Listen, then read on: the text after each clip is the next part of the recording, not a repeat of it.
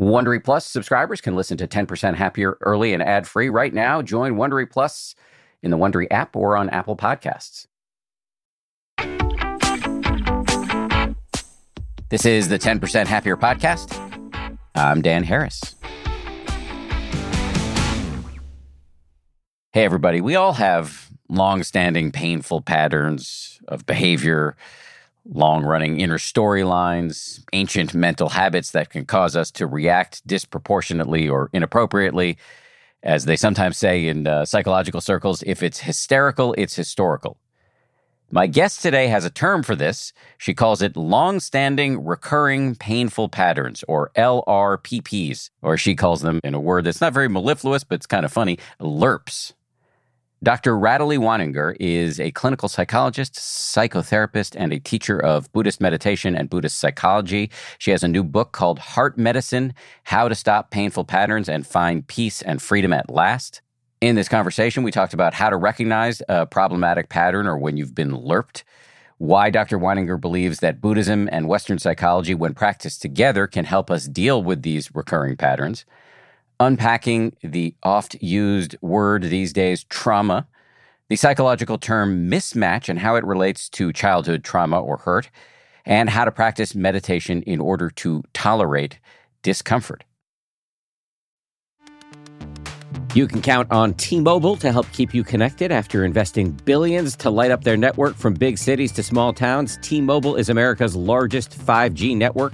Plus, when you switch to T-Mobile, families and small businesses can save up to 20% versus Verizon and AT&T. Visit your neighborhood store or T-Mobile.com to switch. Plan savings with T-Mobile. Third line free on essentials via monthly bill credits versus comparable available plans. Plan features may vary. Credits stop if you cancel or change plans. Audible lets you enjoy all your audio entertainment in one app. You will always find the best of what you love or something new to discover. They offer an incredible selection of audiobooks across every genre, from bestsellers and new releases to celebrity memoirs, mysteries and thrillers, motivation, wellness, business, and more. What I've been checking out recently is called Our Share of Night. It's technically, I guess, a horror, but it's definitely literature. I mean, it's incredibly well written, absolutely fascinating, and it really does rhyme with some of the themes that we explore on this show. I highly recommend it, although I'm only through the first 15-20% of it, but I highly recommend it. As an Audible member, you can choose one title a month to keep from the entire catalog, including the latest bestsellers and new releases. New members can try Audible free for 30 days. Visit audible.com/10% or text 10% to 500-500. That's audible.com/10% or text 10% to 500-500 to try Audible free for 30 days. Audible.com/10%. I love cats. I make no secret of that. We've got 4 cats. But here's the thing about felines. They poop a lot. You need kitty litter, and you need that kitty litter to do the job, which is why I'm proud to recommend Tidy Care Alert, which has long-lasting ammonia control, so your house or your apartment or your yurt or wherever you live does not smell like you have 4 cats or however many cats you happen to have. No judgment here. It's low dust and lightweight, which means no lugging heavy bags of cat litter up the stairs, and it's from the brand most often recommended and personally used by veterinarians. Tidy Care Alert uses color-changing crystals to detect potential concerns and help put your mind at ease. Let Tidy Care Alert help keep an eye on your cat's health.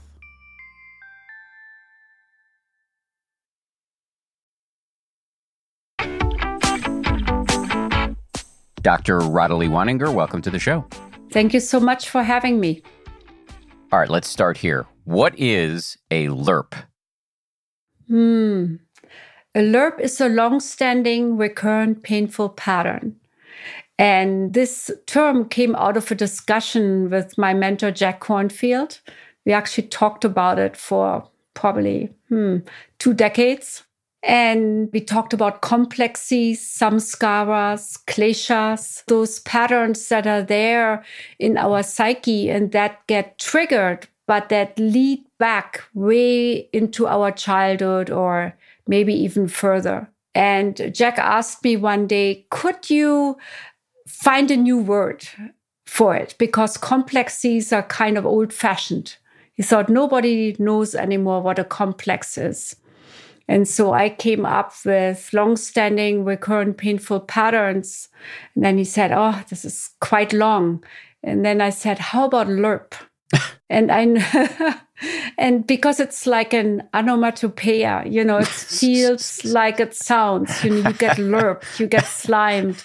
It's something that glitches over you. Mm-hmm. And I noticed with my students and clients that they really love the LERP, and they started using it. Even some of my colleagues are now using that word. So I thought, maybe that's good. And then my Shambhala editor liked it. So I stuck with it. Yeah, it sounds like a bad person from a kid's movie. Just to double back for a second, you used some Buddhist terms there when you were talking about complexes. You also mentioned some Buddhist words. Can you define those Buddhist terms just so people don't get lost? Mm-hmm. I think I used the word samskara or sankara, which is Pali, and which are patterns that are in our mind stream. Buddhists believe that there is something before and after we are born, like a mind essence, you might say a residue from our life that goes from lifetime to lifetime. And so even though Jung and Freud thought that these patterns are from our childhood, Buddhists think, wow, they're even way older. They might have gone through lifetimes. And whoever knows?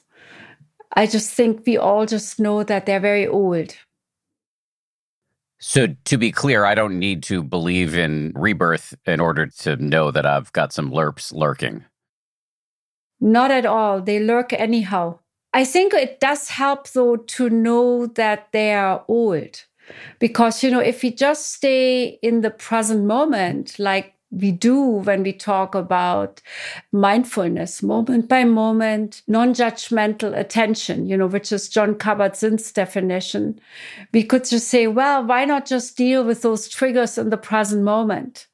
But it seems many of us don't feel quite understood by that. There is something deeper going on than just the moment by moment dealing with it. And even though the moment by moment dealing, noticing the arising, the falling away is very, very important. And that's how we work with them in the present moment. It is helpful to notice, oh, I have this pattern here. For example, I might have a pattern from my childhood around abandonment or rejection. And so when something like that happens in the present moment, I often feel like more than I should triggered. My emotions are bigger, my body sensations are bigger, and I wonder, why am I so out of sorts? Why does this last for days and sit in my body? So then it actually does help me, at least, to not wallow in the past, not start a psychoanalysis, but to kind of tag it. Oh, that's that one. No wonder I feel that way. And then we can feel a sense of compassion for this lerpness in ourselves. You raise an interesting point there, because I think there's sometimes perhaps a tension between the mindfulness/Buddhist approach to difficult stuff in our minds and a psychoanalytical approach. The former, the Buddhist/mindfulness approach, really focuses on what's happening right now. Right. And the psychoanalytical or psychological approach would be looking, for example, at your childhood. And so it sounds like you're trying to marry the two. Mm-hmm. And, I don't think I'm the only one. You might have noticed that, at least here in Spirit Walk, a lot of the teachers are also psychologists or marriage family therapists or have quite a bit of psychological training. So I think we have wisened up here in the West that we need both. I think in the past, when I started, 1980, there was this big, deep gulch between the two camps. I remember I started therapy, around 1982. I started therapy and meditation basically at the same time. And so it was like one hand didn't know what the other one was doing. And I, for myself, felt, no, they belong together. We need both. I need to know what happened, talk about it, feel it, understand it, which more the psychodynamic or many other psychological approaches would do.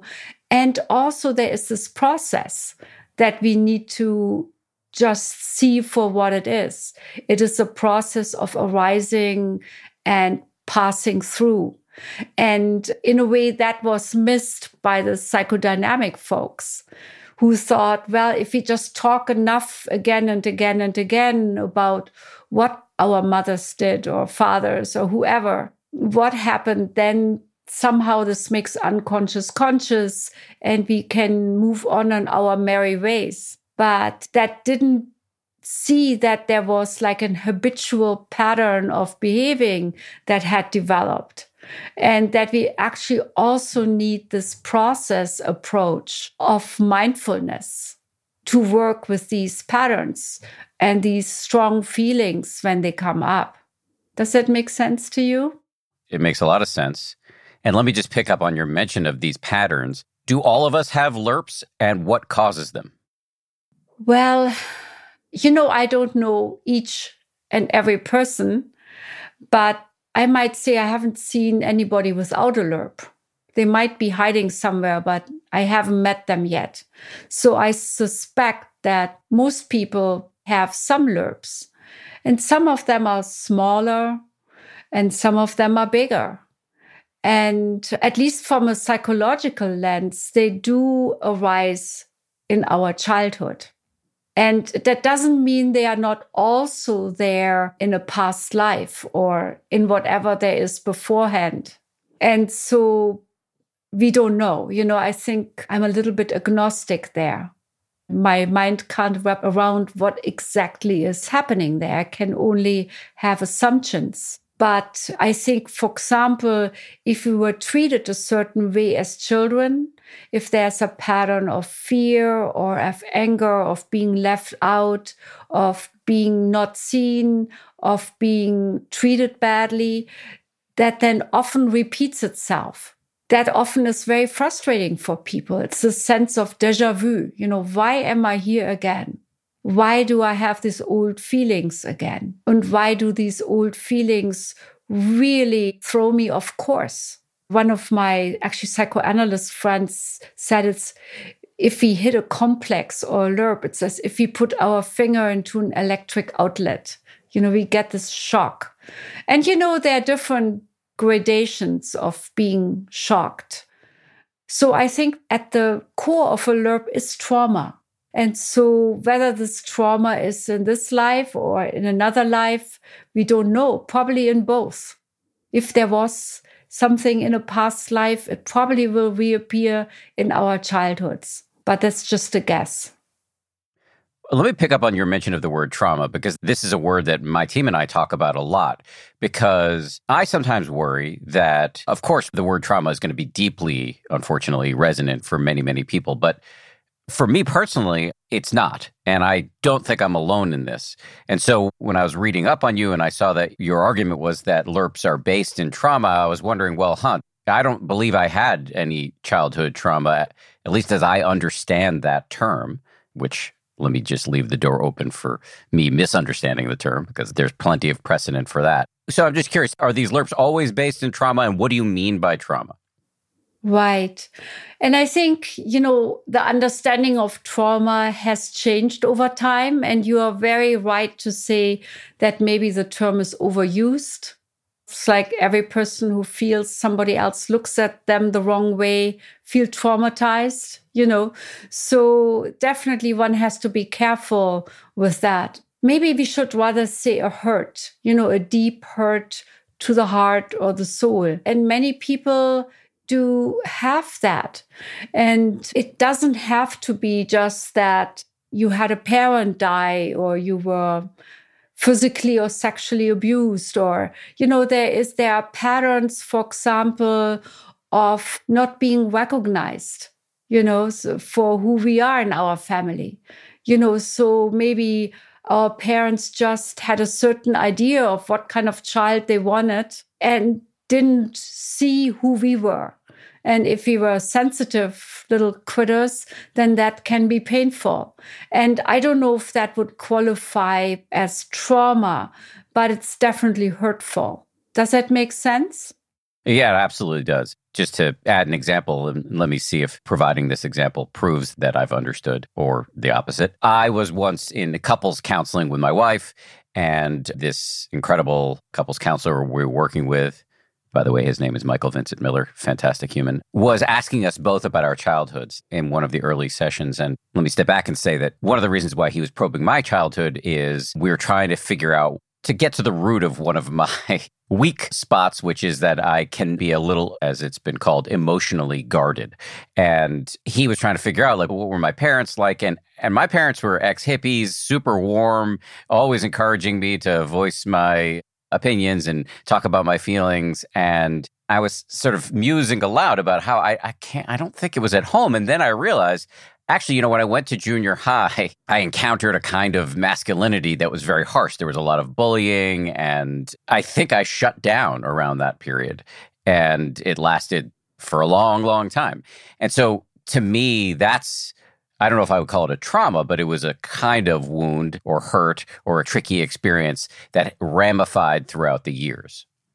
Well, just to take that example, I could also imagine two things. One thing is I had quite a few clients whose parents were hippies or ex-hippies.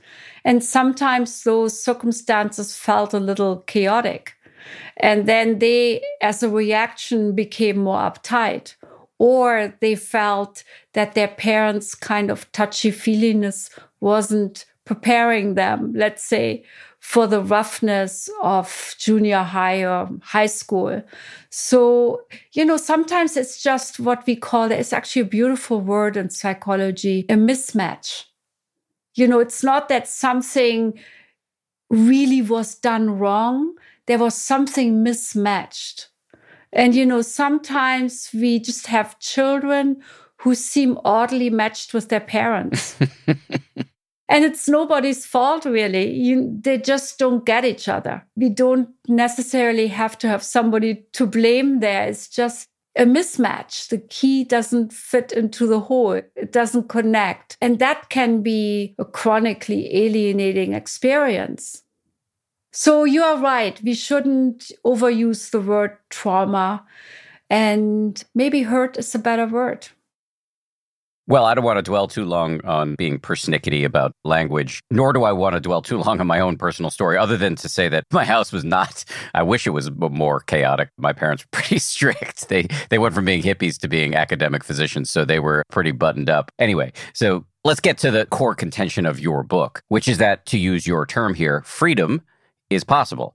And you outline 12 steps. So if you're cool with it, I would love to take a spin through these steps one by one. How does that sound? That sounds really good. Okay, so step number 1 will be familiar to anybody who knows anything about the 12 steps, which is recognizing what's going on, recognizing your LERP. Can you say a little bit about how we could go about seeing our patterns? Often when we get LERPed, slimed, however we might imagine it, we feel out of control. It just feels, what is going on? And so when we can put a name to it without self-pity, just as recognizing, that feels often like a relief. Oh, that's what it is. If somebody disinvites me from a birthday party and my old abandonment fears come up, I can say, yeah, I understand that I reacted that way because that is actually an old thing for me to be excluded or something like that. But how to recognize? First, I think we recognize often in our bodies. I think everybody is a little different, but most people, I would say, recognize in their body that something is off. There's a tightness in the chest. There's a little bit like a fist in the stomach. There might be, our jaw suddenly becomes rigid. We feel hot or cold. We feel like a loss of energy or too much energy when we get really angry. There is something happening in the body. And the more we can just be with the felt sense of what is, there's already a little bit of groundedness in that. And the next one would be strong emotions, like, again, the disinviting from a birthday party. To notice, oh yeah, anger. There is, again, like in mindfulness, anger arising, anger falling away. There it is. But also, oh, it's a big anger. And it's an anger maybe that seems like a little bit too much. Or we get spooked, afraid, maybe a little bit more than we would expect. Or we get really down. There is this mood. Often there is this mood that just comes over a person and that just doesn't leave for a while. That a mood is often a really good sign that we have gotten lurbed. And also rumination, when our mind goes in circles and we wake up at 3 a.m, our mind is churning and all the worst thoughts are coming up again and again. And, that we are different. Some people tend more to ruminate. Others feel things very strongly in their bodies. Others get very quickly emotional or all of the above. Then there are certain what we call PTSD symptoms, trauma symptoms, like a bit of dissociation, feeling suddenly removed, or a bit of tunnel vision. So that might be a sign, or a generalization. Maybe one thing is going wrong. Our car breaks down and we feel the world is going apart. That often happens. Or one person is mean to us, and then we think all people are mean. And I think this can happen especially nowadays, where the background field of the world is a bit inflamed. We have gone through COVID, there's a war. In the background is climate change looming with a quite uncertain future. So I think that often brings up those lurbs that people have around lack of safety, unpredictability. And so it can much easier happen that people are less resilient, that they bounce back a lot less fast. And that's something I have been seeing a lot recently and amongst my clients and students. Does that make it clear, though, to you? It does. And I think I really resonate with this kind of satisfaction that one can feel when one sees a pattern clearly. And all of those techniques that you just referenced, from mindfulness to noticing that you're generalizing, for example, or the more trauma-based symptoms like the tunnel vision, those are all really helpful. But I could imagine noticing all of that, but not actually being able to pinpoint what was it in my past that set all of this in motion. I'm 50 and only now am I seeing certain things about my various problematic patterns. So it's not necessarily easy to do.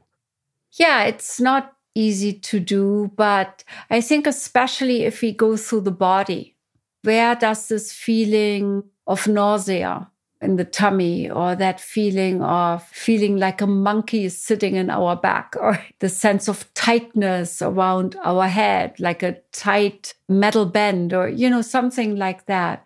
And if we go back to where do we know that from, I find many people can relate to that.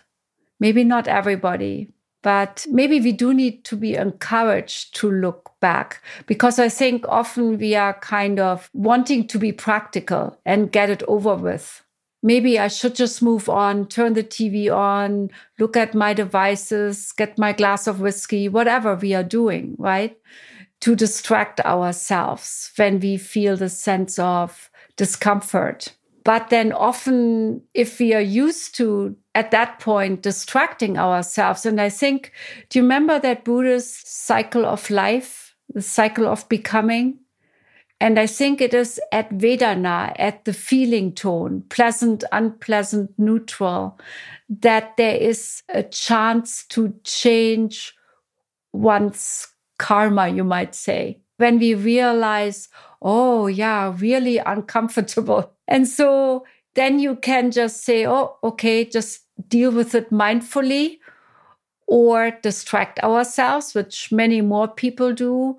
Or we can put a hand on our heart and say, well, let's see what's really going on. And the thing is, when we do see what's really going on, especially, let's say, resting in the felt sense of it, then there is a certain calming down.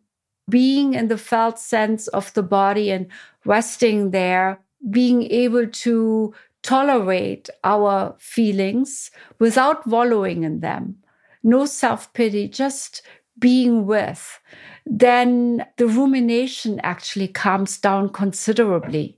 It's quite amazing.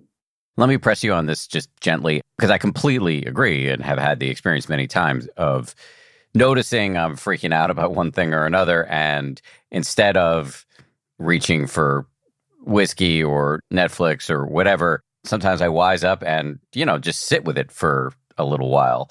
The turning into it is actually soothing in a surprising way.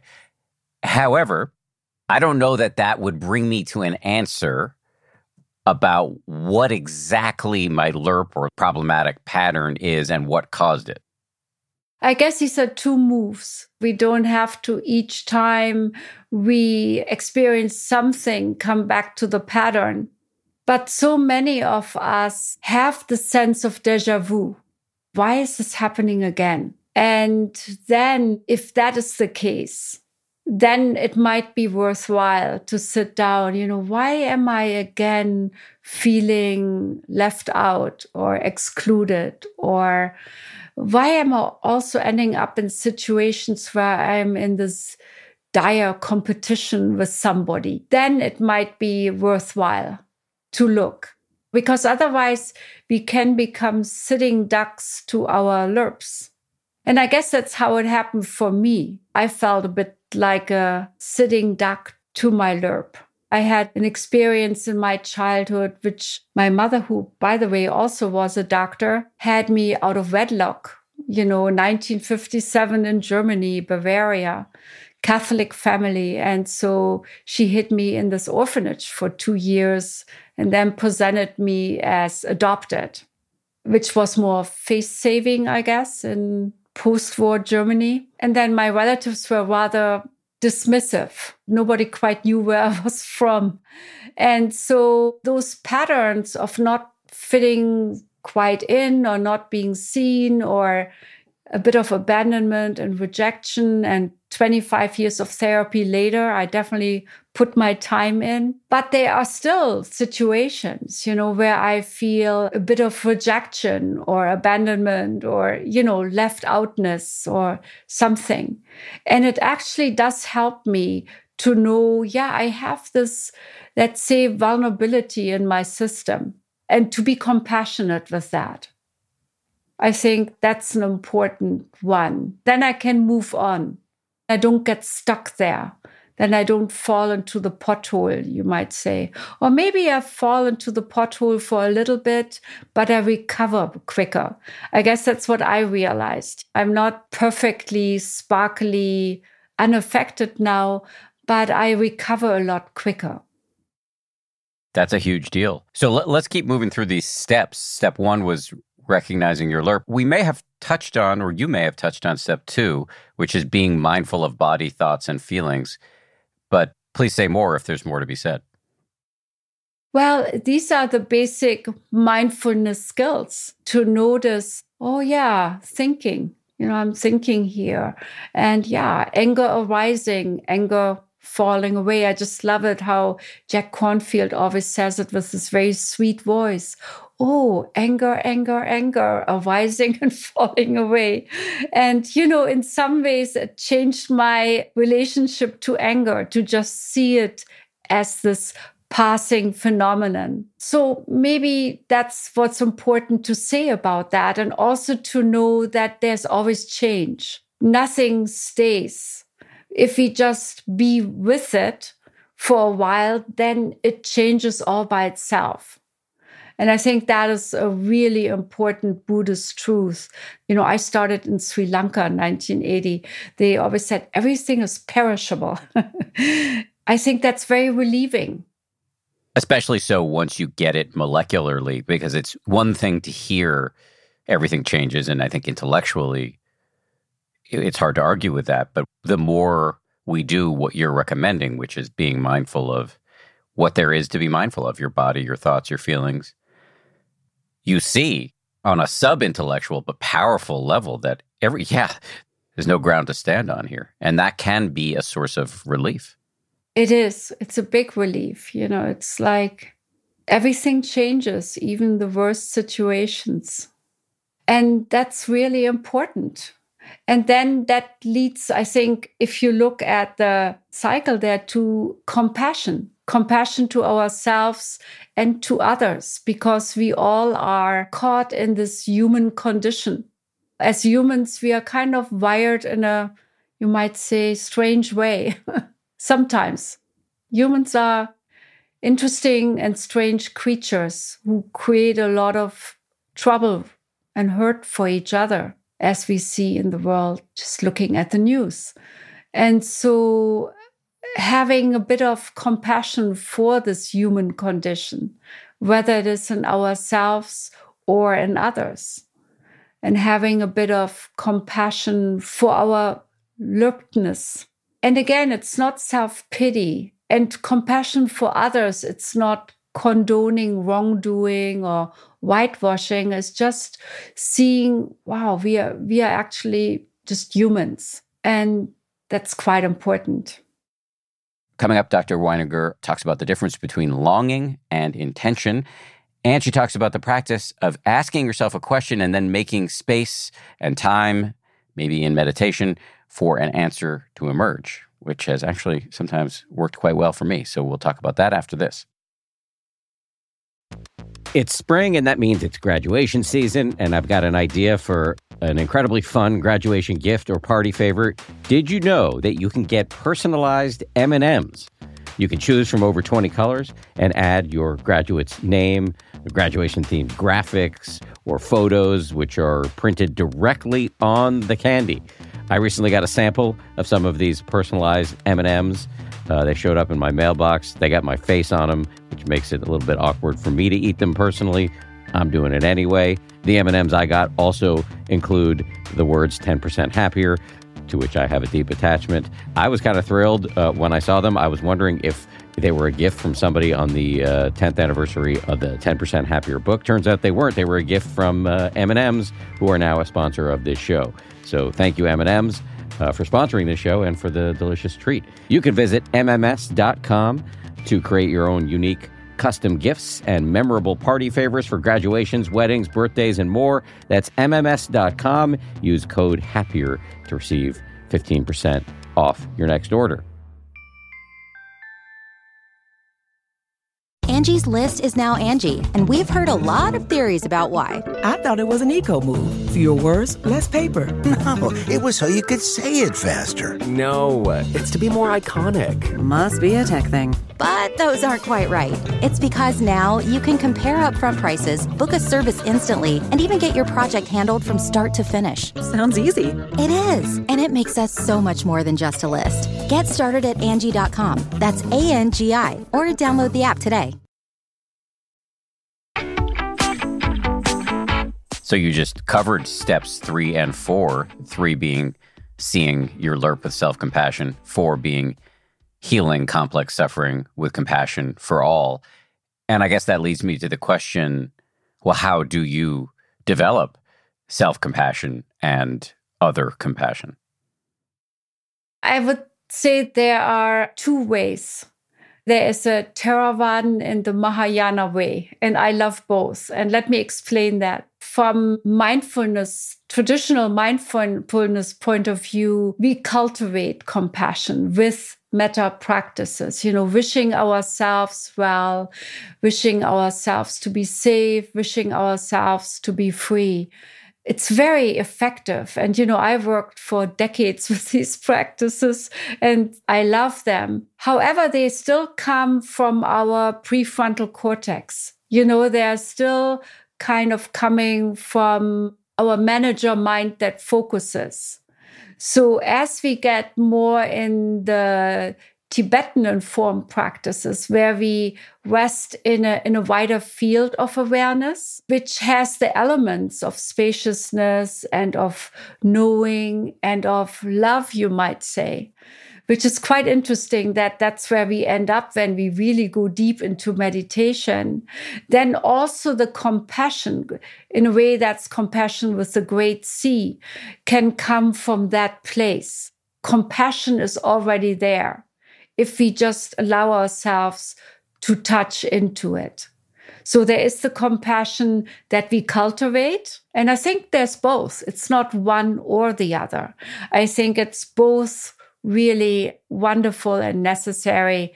However, the compassion that is still, you might say, ego-based can lead to burnout. We see that in many healthcare workers now during COVID. My husband is a hospice palliative care doctor. It's like we gave several in-services for the whole hospital because there is just so much burnout. People are just burning out right and left. And so if we make the container a little bigger, we can rest in that. Then compassion is boundless. Then it's just there. And that was an experience I had in Sri Lanka, actually, in this Theravadan monastery. Maybe I was just really ready for sitting, that after a few weeks, I stayed there a few months, I just got into this place of deep quiet and being kind of in the field, as I learn now from the more pointing out instructions. And I didn't know what would happen if I go deeper and deeper and deeper into meditation. As a post-war German, I was wondering, is there maybe original terror? What is there? I didn't know what I would find if I would actually become really quiet and really just rest in this field of awareness. And for me, the surprising thing was that there was actually a sense of wellness and ease and fullness, and you might say love. And I think many people have that experience after long retreats. Let me see if I can state some of this back to you just to make sure I've got it. So the Theravada approach, Theravada being old school Buddhism, is often taught in the form of the Brahma Viharas, the divine abodes, which sounds a little grandiose, but it's actually quite, in my experience, practical and doable and has been studied quite a bit in the labs, where you envision various people or beings and repeat phrases like, may you be happy or may you be free from suffering. That you describe, if I recall, as a little bit cognitive or ego-based. By comparison, the later schools of Buddhism, including the Tibetan school, would have you get deep into a state of meditation where you see that there's this compassion within us all the time, this love that's within us all the time. No development needed.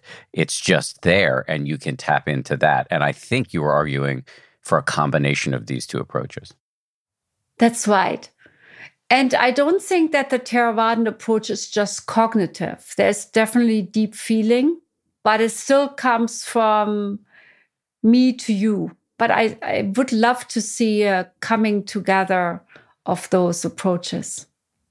Is the latter approach available to people who don't have the time or the resources to go on a long retreat? Yes, actually, I find that is the beautiful aspect of that. I think those Tibetan practices until recently were quite hidden, hard to get. They're still a little bit hard to get, and Tibetans put a lot of stipulation, like 250,000 prostrations, or, you had to have a certain teacher. But it seems now, and maybe it's timely for where we are in the world, the cat is kind of crawling out of the bag. Or I would say it has crawled out of the bag. And I studied for 6 years with Dan Brown, who teaches those pointing out practices. And I think Locke Kelly he was also a clinical social worker, but he teaches them in a fairly simple way. And what I liked about it, and I do both, I'm a both and kind of a person. In the past, I felt I had to wait for my 10-day fall retreat and spring retreat, which I did for years, or maybe a 4-week retreat, to have the sense of well-being, bliss, luminosity in the end for maybe 2-3 days, or maybe 4 days if I was really lucky. And then I would have to wait for the fall or the spring to go back. And those pointing out instructions allow us to have those experiences in our morning meditation, or maybe through glimpses during the day. And I think there has been a little bit of a worry that those practices, which are very powerful, could be used as an escape. Goodbye world, here, I'm gone, have your messiness by yourself. So I think if we bring all those practices, the Theravada, the Mahayana, the Vajrayana, whatever they are, in a secular and easily accessible way back to help us as humans right now to make our world better. So that as journalists or activists or whatever we are, healthcare providers, mothers, fathers, teenagers, that we don't burn out. Because what I see so much is people kind of shutting down. I teach a lot of meditation. And in our Monday night group, there are a whole bunch of UCSB graduate students. And we talk about meaning, about self-actualization, on how to be in this world at this time. And it's hard for young people. We see that in the increased suicide rate and mental health problem rate. And so I think we need any well-working practice we can get to help us hold our wits and our ability to be useful and compassionate in the situation. Let's move on to step 5, which is creating mindfully. There's a colon there. Creating mindfully, setting clear intention and dedicated motivation. What does that mean? Well, in Buddhist practice, intention always has been important. I remember Jack quoting that phrase, I think it's probably from a wise person, to say, intention leads to behaviors. Behaviors create habits. Habits has something to do with the forming of our personality. And our personality often leads to our destiny.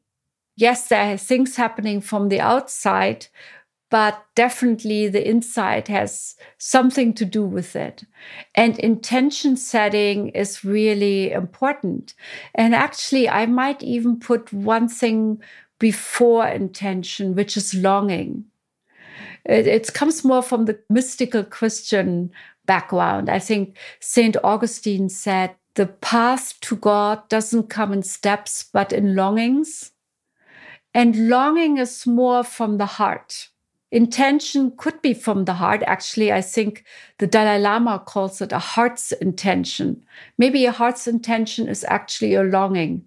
Maybe. It could probably be seen as that. So sometimes we don't have it quite formulated where we want to go, but we have this longing. I think sometimes it's called the holy longing.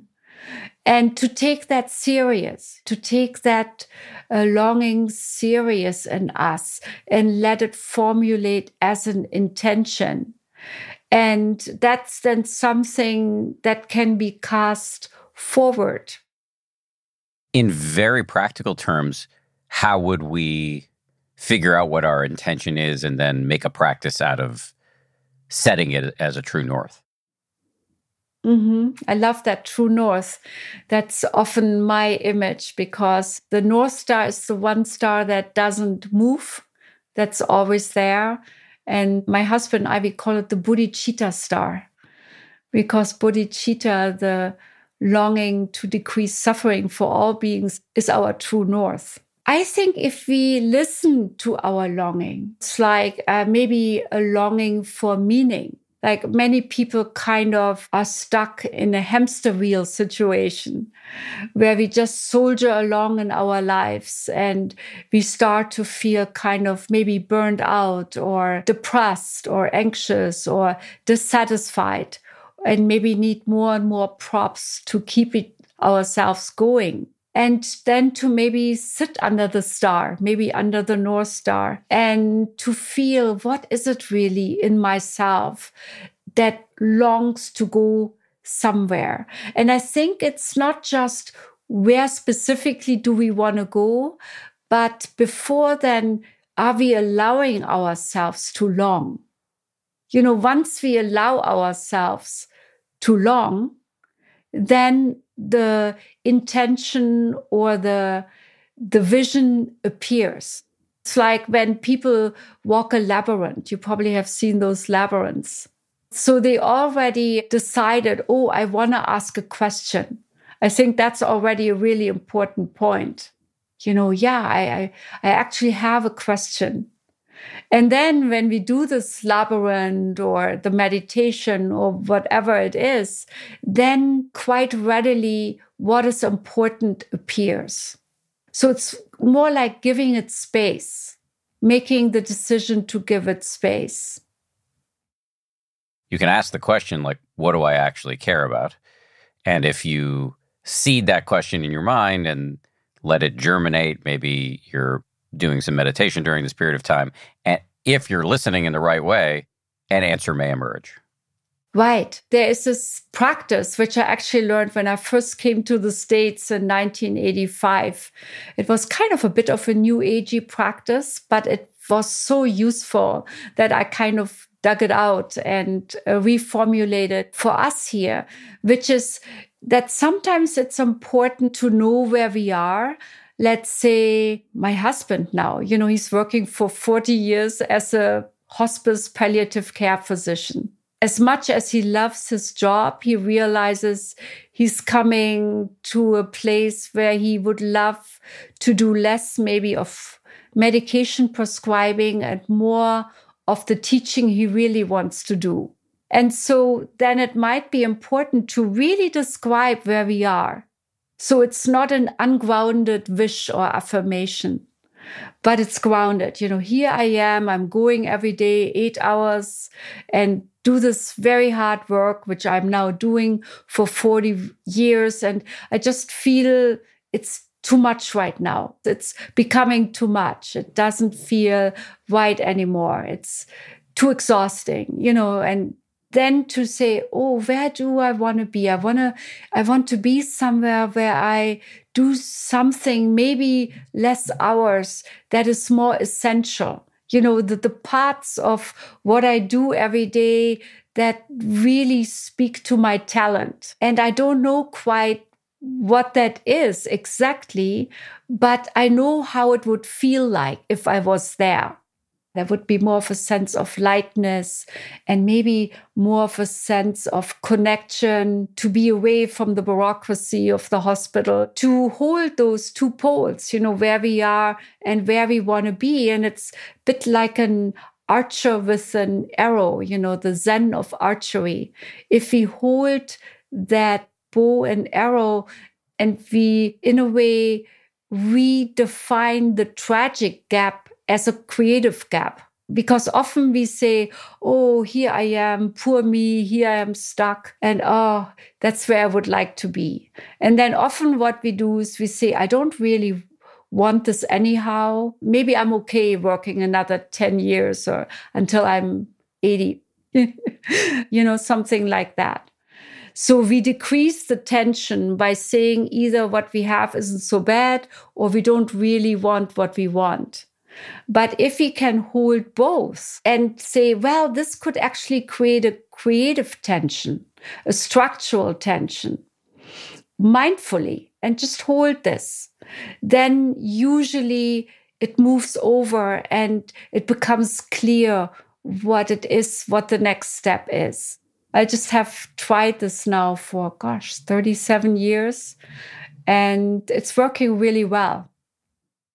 So you're looking at the chasm between where you are and where you want to be. And instead of looking at that as a problem, you're looking at that as a potential source of creativity. Right. And that's not easy because we are so used to fall into, I think Parker Palmer calls it the tragic gap. And in a way, we have to, maybe with our mindfulness skills, they are very helpful here, remind ourselves to see it also as a structural tension, as a creative tension, and then allow something new to happen. And so that's one way of working with it. And another way is just to give it some time to look what your heart's intention is. And that is the intention that's not just practical from your thinking mind, but that actually feels congruent with your values. And there's again the true north, the bodhicitta star, good for the well-being of all, including ourselves. Coming up, Dr. Weininger says there's no magic forgiveness button, but there is a sensible place to start. She'll tell us what that is, plus what to do when we hit a wall in our meditation practice. Right after this. When it comes to picking the perfect treats for your dog, Stewart makes the choice easy by keeping it real. Real ingredients, real nutrients, real benefits. Stewart dog treats are free from additives, corn, soy, wheat, and grains. Plus, they're freeze-dried to lock in all the great nutrition and natural flavor your furry friend deserves. Stewart freeze-dried dog treats. Big, tail-wagging nutritional benefits. Available on Amazon.com today. This podcast is supported by FedEx. FedEx offers fast delivery, more visibility, simple returns, and weekend home delivery to 98% of the U.S. population on Saturday and 50% on Sunday. With FedEx, you get picture proof of delivery, ensuring you always know where your package is. Returns are simple with packageless and paperless returns. Plus, FedEx Ground is also faster to more locations than UPS Ground. See the FedEx service guide for delivery information. So, what are you waiting for? See what FedEx can do for your business. Absolutely, positively FedEx.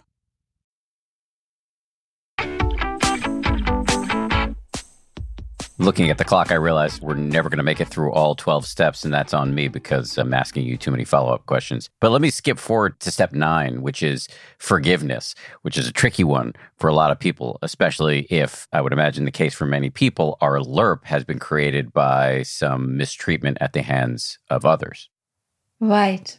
Yes, forgiveness is a really tough one. I myself had actually a big problem with forgiveness. I think one, as a post-war German, who can ever forgive us for what happened in Germany in World War II? And then also I saw forgiveness sometimes being misused by churches. If you're a good Christian, you forgive. It's sometimes used in a self-serving way and in a flippant way and kind of a bit of a moral bullying. And so it was really Jack Kornfield from whom I learned that forgiveness is really very much about us. You know, when we hold this burden of resentment, this burden of holding a grudge, then it's kind of like becoming toxic for us. I think the big insight was that forgiveness is something that's important, not just for the other, but for me. Jack Kornfield says, the person who hurt you is probably sitting in the Bahamas and drinking a Mai Tai. Even if you hold your grudge against them, they're probably gone. You know, they're over the mountains. They might not even care anymore. But we are stuck with this feeling of resentment, this feeling of a grudge, with this burden that we carry. And so it's helpful to us to forgive the others. Often it's also about forgiving ourselves.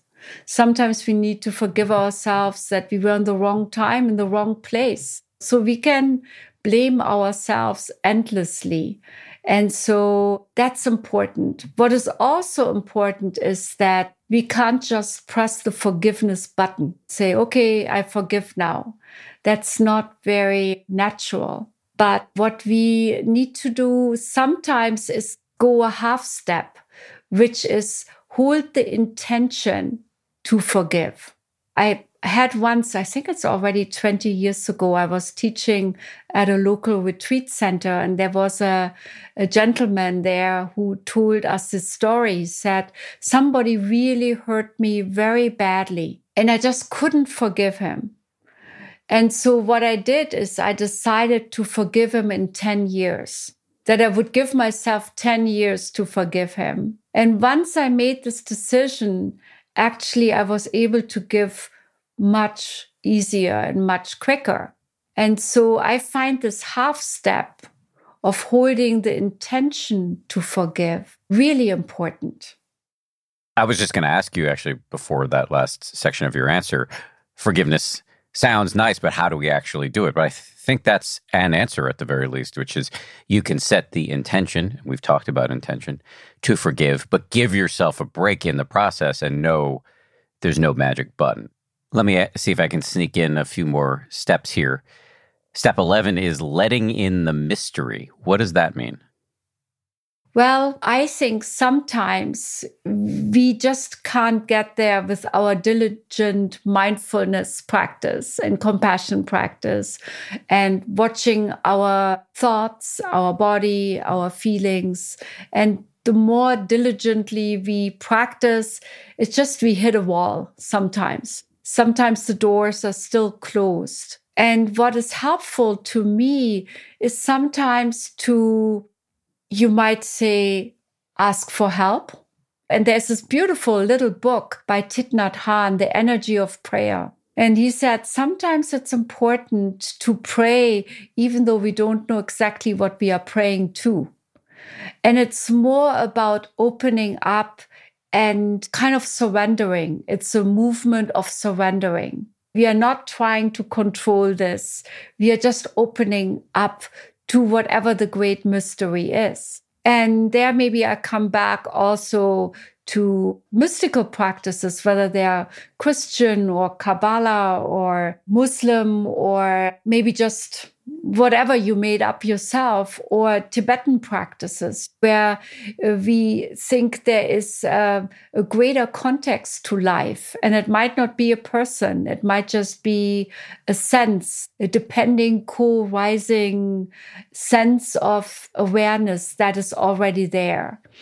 And if we can let ourselves touch that, actually quite experientially, I feel especially the Tibetan pointing out instructions are allowing us to touch into that quite experientially, then we are in this wider context. And then sometimes a door will open from there.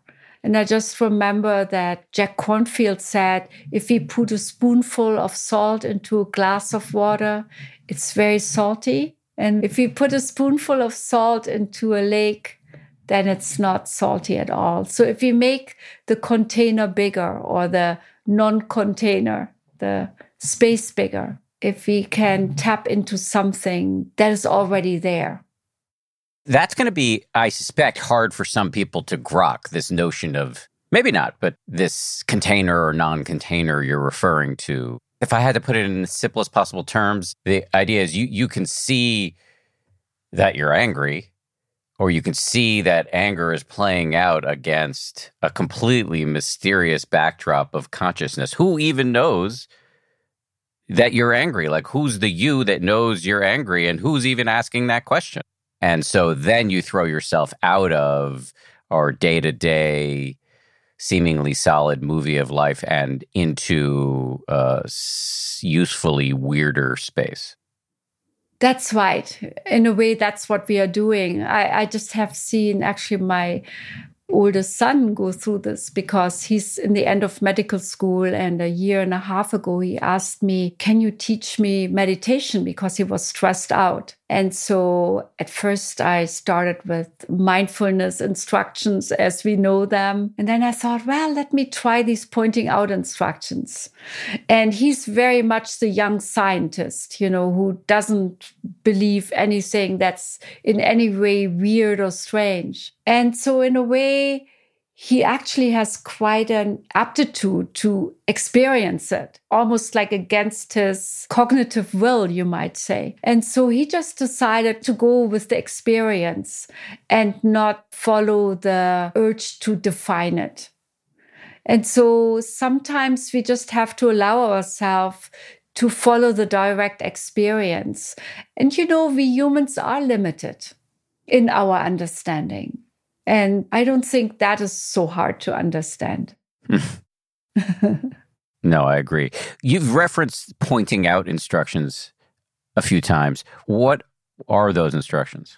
Those are instructions that come from the Dzogchen Mahamudra tradition. And they are instructions that help us have this experience of a wider awareness, not just as moment and moment, but an awareness that has a field quality that's already there, that's everywhere and suffuses everything. You might say a pantheistic, without a view, and that can be experienced. And quite frankly, I think in the mindfulness tradition is experienced as well. In the end of retreats, just it's more lowballed and people don't really talk about it. But it's nevertheless there. And so those pointing out instructions help us quite clearly to come to this place of experiencing this or having glimpses of this. I think that's the new term for this, in a more easy way. And the thing is, it's actually not that difficult. I think there was just this big mythology around it that made it seem so difficult, but it's not. And I think many mystical traditions have caught on to that. Unfortunately, you have to often be a card-carrying member of one of those traditions to get that knowledge how to get there. But I think this is the time and place in history where it should be more democratically available. So you kind of told us what the instructions were pointing at, but if we wanted to get one of these aforementioned glimpses, what could we do to get a sense of this awareness that is suffused through everything, which can sound grandiose or hard to grok, but it's actually tasteable. So how do we get there? Right, there are different ways. I think Mingyo or Sokne Rinpoche are teaching those kinds of things. Then Dan Brown, who unfortunately died a few weeks ago, he did. And some of his students, like Dustin DePierna, teaches it. Then Locke Kelly teaches it quite accessible. I teach it. I make all my meditations accessible for free because I have a day job. I'm a clinical psychologist. And so I always think money and spiritual practice is a difficult one. So I decided to just teach for free. I just think, especially when dealing with LERPs, which can be so painful, especially if we have a painful and difficult history, it's very helpful to ground ourselves in this wider field. And maybe I also want to say that mindfulness as we know it is practiced easier with less effort from this wider perspective. If anybody's thirsting for specifics, I'll give you a specific practice that's been taught to me. And Dr. Weininger, you can tell me if this is in line with what you're discussing. But Joseph Goldstein, who's I've worked with personally for quite a while, talks about looking at your experience through the passive voice. So you can be sitting, meditating, and maybe once you've got a little bit, you're a few minutes into it, you've got a little bit of rhythm or continuity in your mindfulness, your concentration's up a little bit, your mind is stable. You might just say, sounds are being known.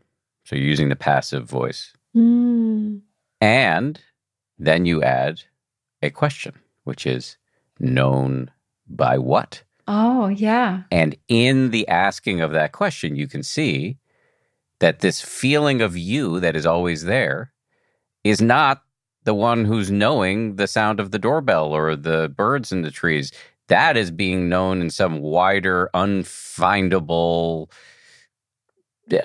broad, yawning chasm of pure consciousness. Or there's no way to talk about this without sounding very like stoned. But that simple practice doesn't work for everybody, but it really works for me, and I think it might work for you, is a way into what Dr. Weininger is talking about, I believe.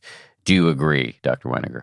I do wholeheartedly agree. It reminds me of the emptiness practices, emptiness of self, emptiness of emotions, which basically is about exactly what you described, looking back at the looker or the seer and seeing that there isn't really anything there that's a solid entity that is lasting and concrete. That we all are these clouds of experiences that come and go, and that's actually fine. And that awareness is here, not only in our prefrontal cortex, but it's actually there in a much wider way, and that we can rest in that. I love that little practice by Joseph. And why this is relevant is that, to your topic of LERPs, is that you can see that you are not your longstanding, recurrent, painful patterns. And in fact, on some fundamental level, there's no you to have a pattern anyway. And that's the putting of salt into a lake instead of a glass. It just gives you a wider perspective. Exactly. I think that's very correct. And it's just making it a little lighter. It's like making us a little bit less dense and a little bit less concrete and heavy. It's almost like bringing a bit more oxygen into the system, so it's not also congested and stuck. So that's very right. And I was wondering, do we have time to talk about the last step? We do. Go for it, please. Step 12. Well, which is service. I was telling the story of Jimmy in my book, who's actually a very close friend of Joseph Goldstein. Jimmy, who is a person who was homeless many years and lives here now in Santa Barbara. And he's very proud to be mentioned on your show. And he has gone through hell and back as a heroin addict, as a orphan, many terrible things happening to him in his life. But what he does, he has a ministry for the dying homeless. And he really helps those that are dying in the streets. He sits with them and he says that helps him not to relapse, not to despair, to work with his own moods. And I think altogether we can learn from Jimmy as we open our hearts and we are there available for others. We are less self-preoccupied.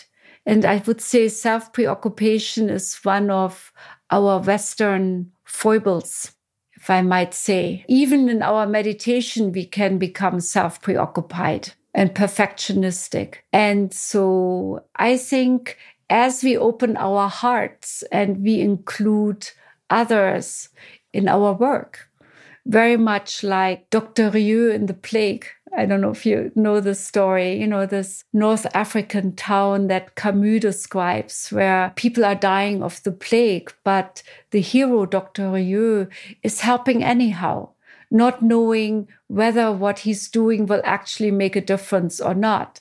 It makes a little difference here and there, but he doesn't know the outcome. And so I think that is important in this day and age. And I think the Dalai Lama calls it wise selfish. We are wise selfish in that we help others. I've always loved that expression from the Dalai Lama that we're all selfish, but if you want to do it right, you should be compassionate and generous because that's actually what's going to make you happiest. It's a nice co-opting of our normal tendencies. Dr. Weininger, I want to thank you for coming on. In closing, can you just remind us of the name of the book and where we can find it?